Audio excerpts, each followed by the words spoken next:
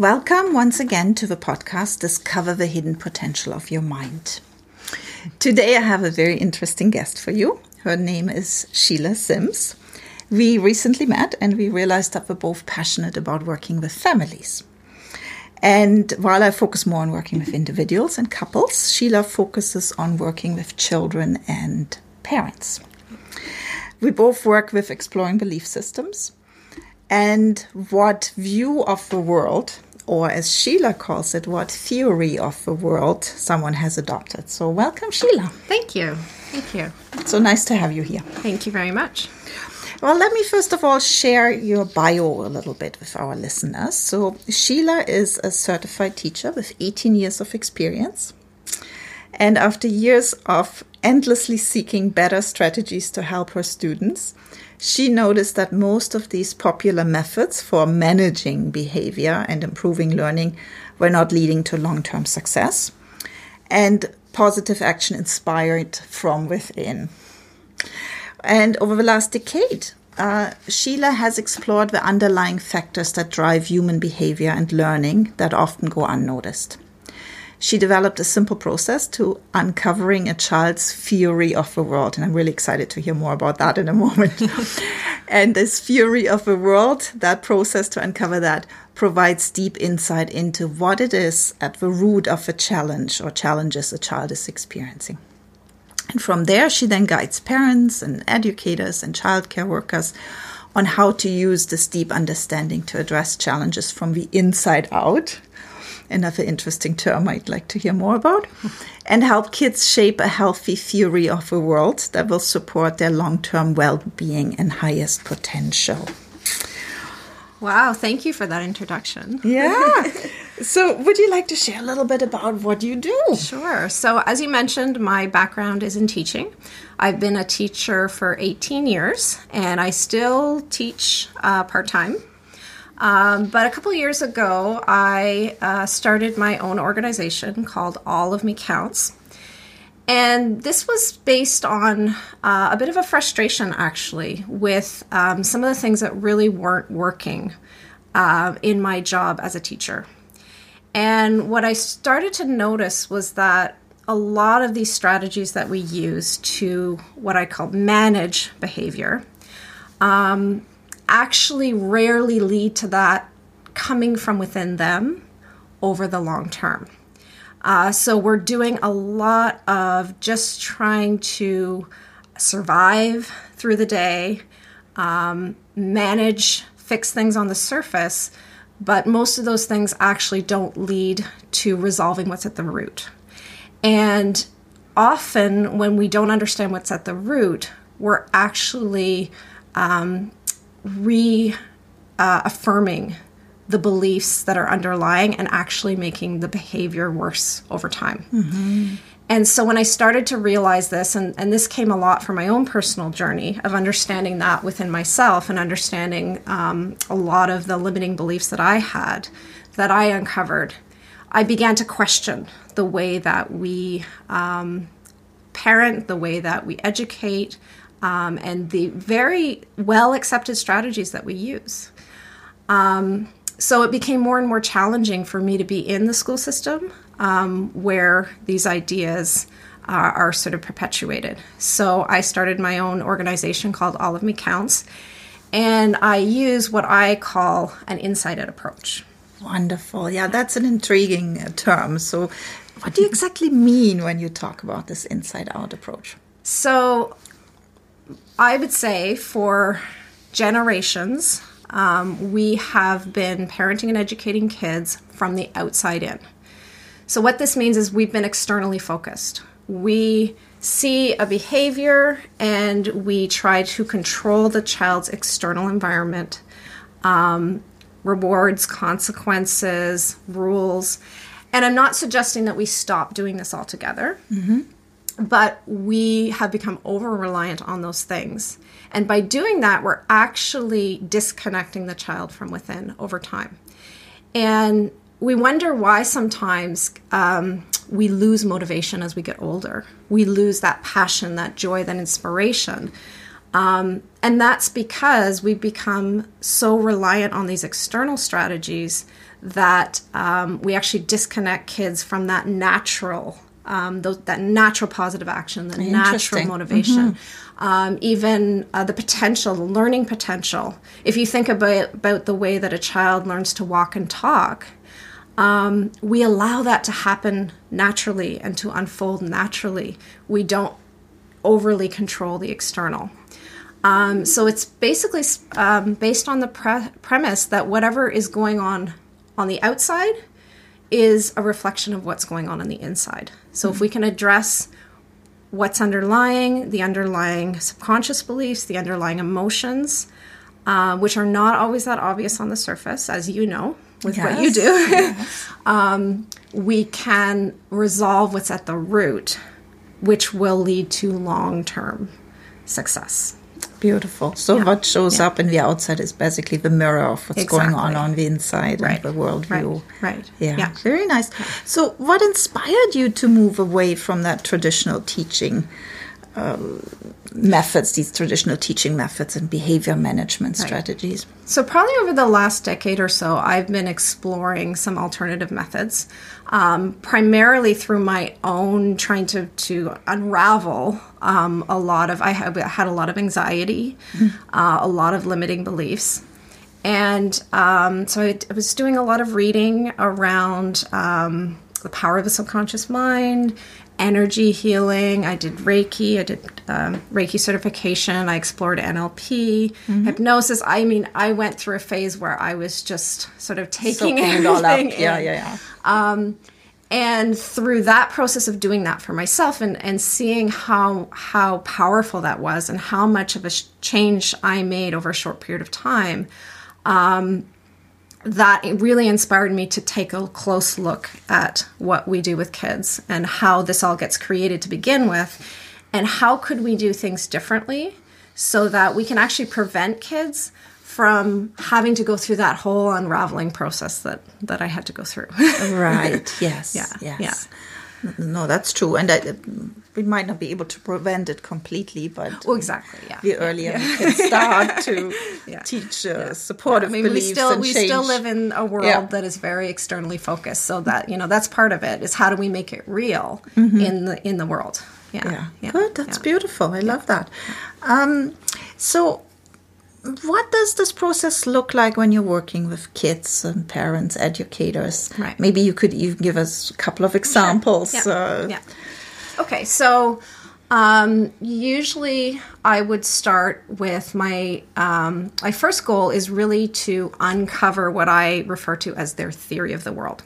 And what that means is at a very, very early age, and I actually was just recently listening to something from, I think, Dr. Bruce Lipton. Yes. And he was going back as early as the third trimester of pregnancy and explaining how these subconscious beliefs get passed on and how they get taken in very, very early. And right now I'm a kindergarten teacher, so I see kids very young, and it's very clear that their theory of the world, so their beliefs about themselves and their beliefs about how reality works.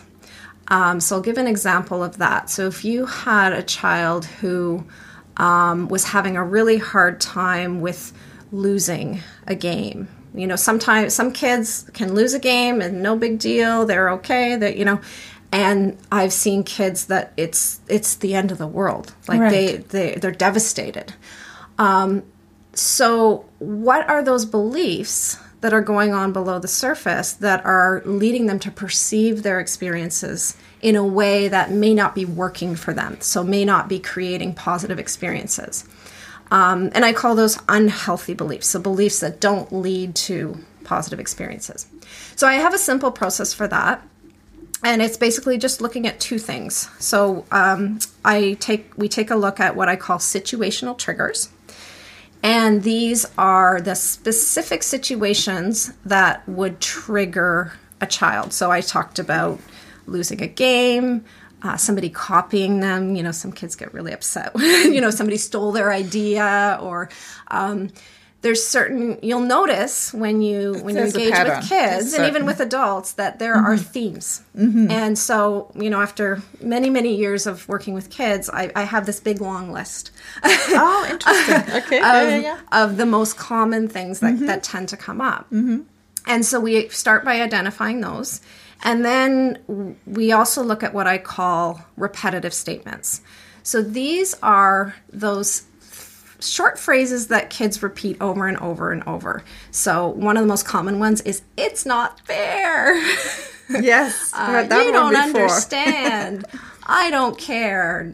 Nobody, Yeah. I have a big long list of all of those. And so when we can identify those and we take a look at those, it actually starts to present a theme. And it becomes pretty evident, actually, how they're perceiving their experiences. Just having that information on its own is so powerful, because all of a sudden we understand the child's behavior. We understand, it's like we're able to look through the lens of the child. Right. So the parent or the educator can now see the world from the child's perspective. Because most of the time when we're responding to kids, we're responding through our lens, right? But when we can understand it through the lens of the child, all of a sudden, things that seem completely unreasonable, that didn't make sense. So many parents come and say, "I don't understand. This behavior doesn't make any sense." It actually starts to make sense. And when we understand it, all of a sudden, naturally, we will respond differently.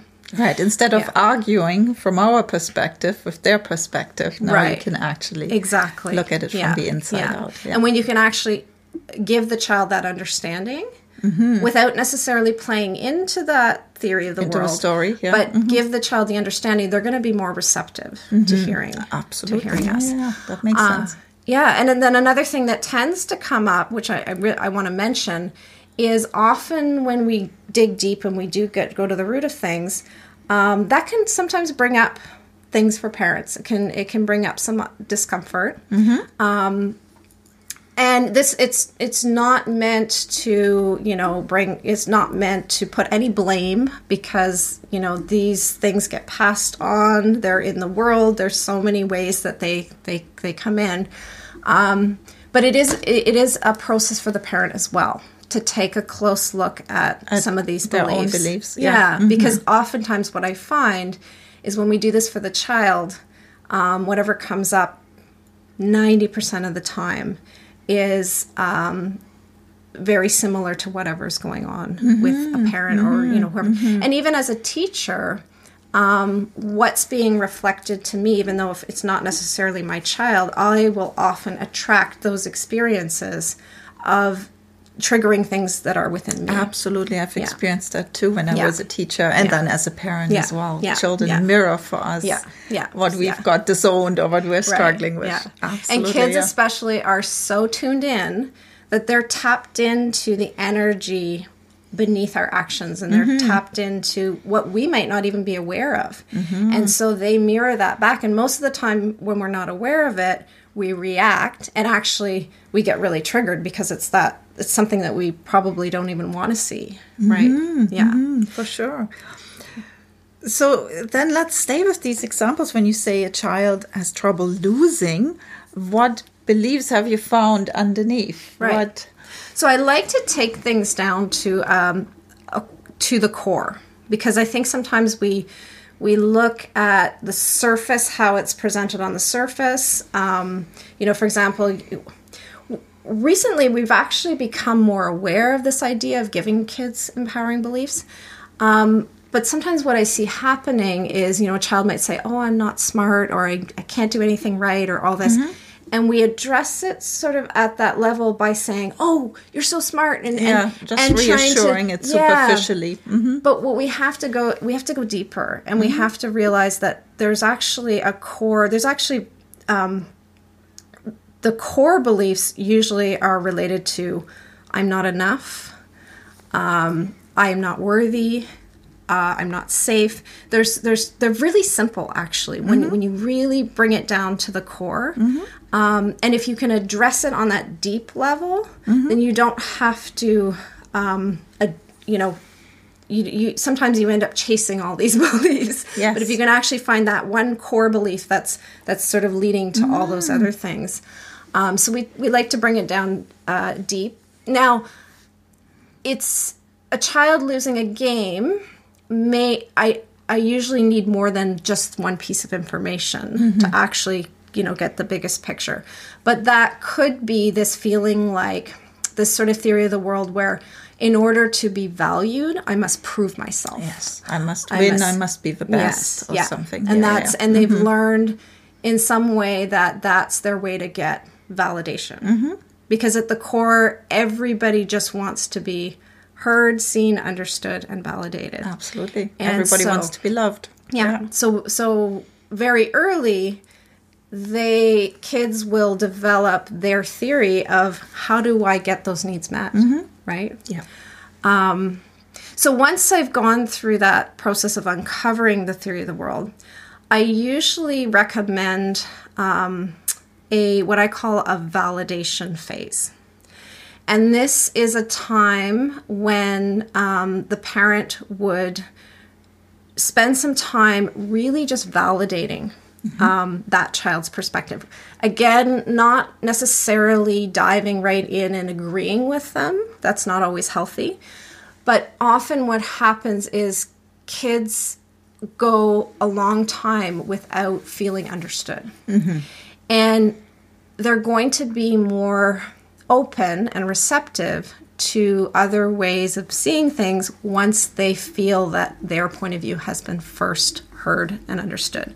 So for me, that is a really important stage to for the parent or the teacher, whoever it is with the child, to go through that validation stage. Yeah, so parents would need to know how to acknowledge without necessarily buying into the story or into the narrative. Yeah. So that's sort of a careful balance of not necessarily agreeing, but listening and validating how they feel and reflecting that. back. That makes sense that you feel this way, and I understand why, that sort of thing, without saying, right, that's how reality is. Right. Yeah. Yeah, because I feel if we jump right into fix mode, you're missing an important step. Yeah. Like I see that with couples coaching too, right? If partners don't acknowledge each other's feelings first, each other's reality, each other's experience, the partner will not be open to stepping right into fix mode. Yeah.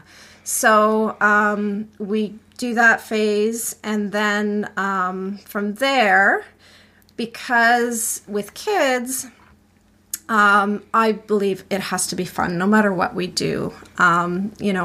It's going to be much more powerful if it's not something where we're, sitting a kid down and forcing them to go through these exercises. That could actually create more, actually make the problem more challenging. So based on whatever the theory of the world is, what I would do is take things that they're already into and interested in and integrate that into sort of a fun plan that's part of their everyday life. So your plans are quite individual then for each child? Yes, very much so. I do sometimes do like family plans. Sometimes when I have families that want me to work more on the dynamics of the family, but if I'm really focusing in on a child and sort of working to shift an unhealthy theory of the world, then yes, it's very, very individualized. And so the idea there is, I think often the structure, when a parent is having difficulty with a child, very often it's like, okay, I'm going to bring this child to the tutor or to the therapist or to the to get fixed. And they're going to spend an hour there to be fixed, and then that's what's going to make them better. And we actually need to deal with everything, the environment, with the habits, their routines, their everyday. Because if they go for an hour and then they go back to their life, there may be things within that are, holding those things in place.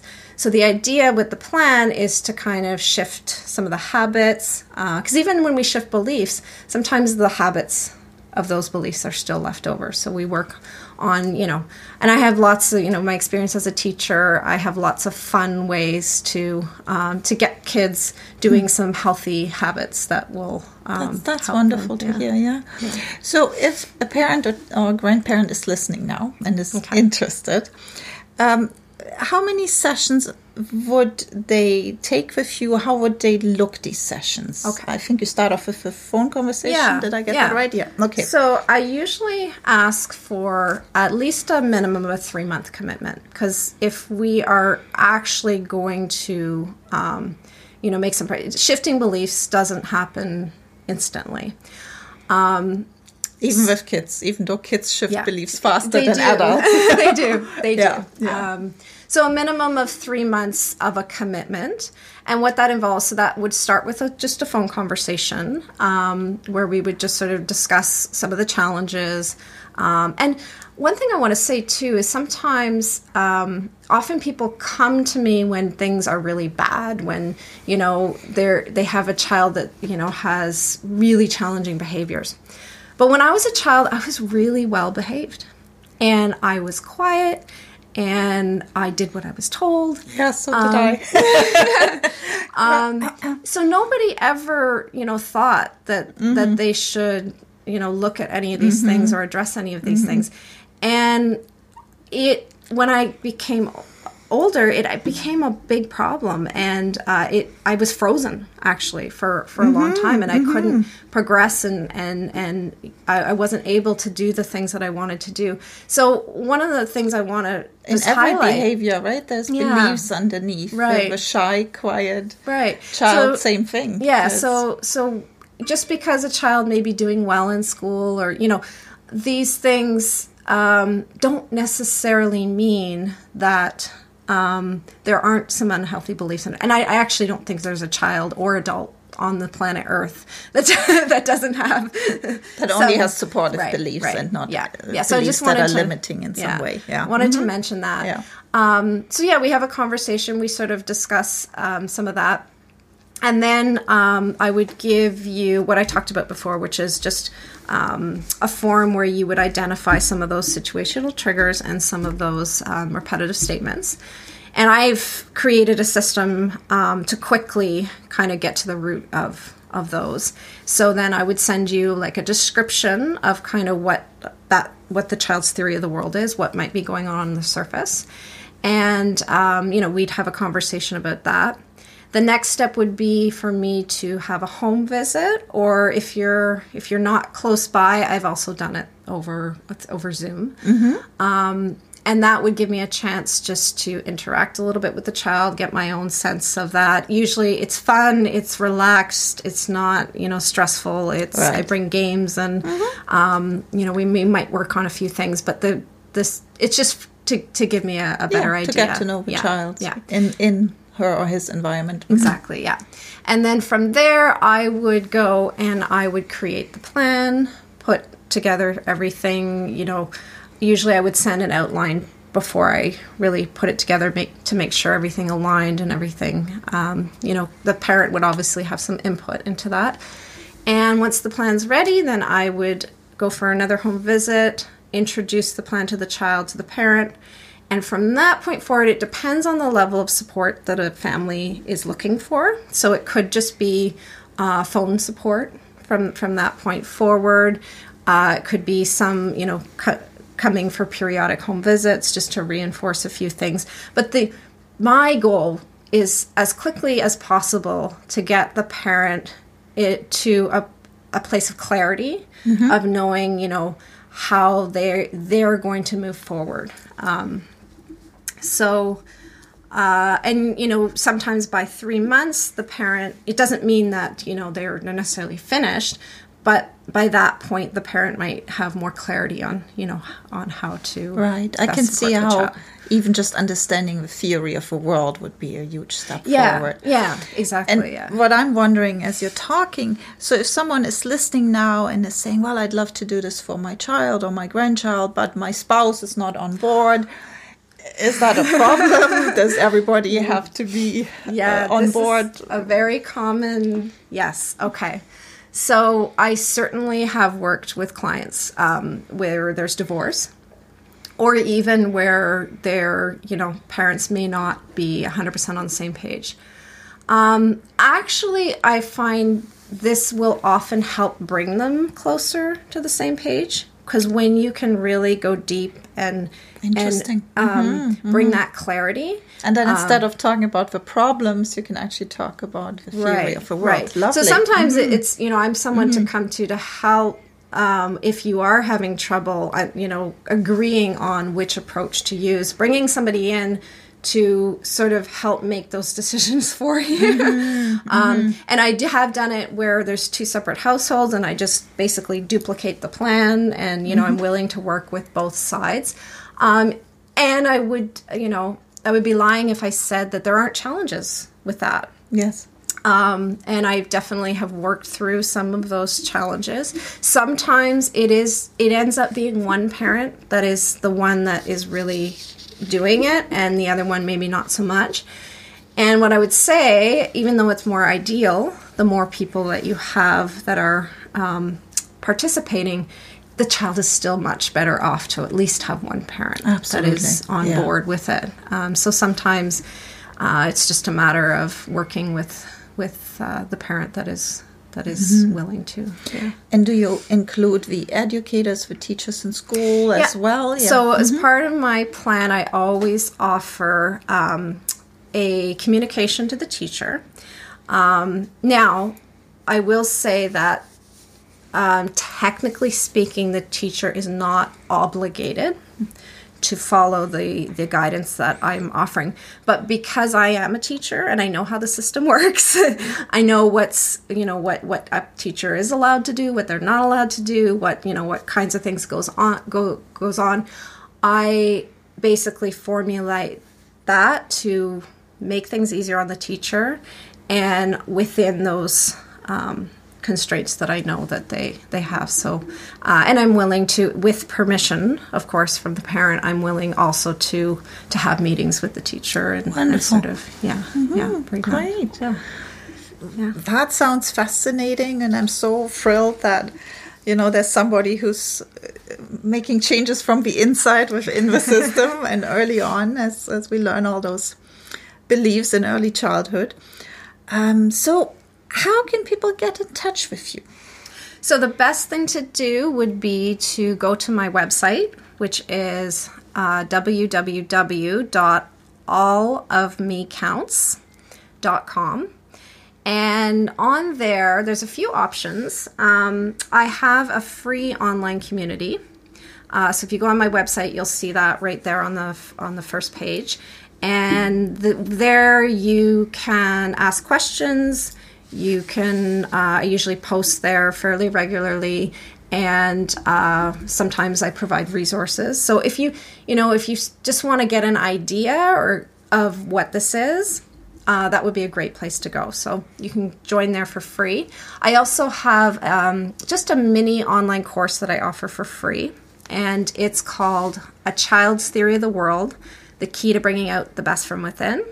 And this explains a little more in depth what I've been speaking about when it comes to a child's theory of the world, how it affects their experiences, how they develop that theory of the world. That's free as well, and you'll find that also on my website. And you can also book a free 30-minute consultation just to find out more about me and find out if I'm a good fit and how I might be able to support. Beautiful. Yeah. Great. How did you come up with this fabulous name, All of Me Counts? I was at a workshop. I wish I could take credit for it, but it was somebody else. Still a fabulous name, though. Yeah. And I was just talking about this idea, and somebody that was sort of in this group that I was brainstorming with said, "Oh, I have a great name for you." Oh, perfect. All of Me Counts. And so, I took it from her, but no, it wasn't me. But it sounds like it perfectly encompasses what you're all about. Oh, thank you. Good. Yeah. Well, the All of Me Counts website and the other resources you just mentioned, they will be in the notes for this episode as well. And is there still something else you want our listeners to know? Oh, I could go on. I could talk all day, but I think I've probably given you enough for now to mull through. Yeah, but thank you so much. I really enjoyed having this conversation. A lot of fun. Thank you for being here and chatting with me. And I'm sure we will do another one, maybe the other way around. Yes, we will, actually. Okay, good. All right. Bye-bye for today. Okay, bye.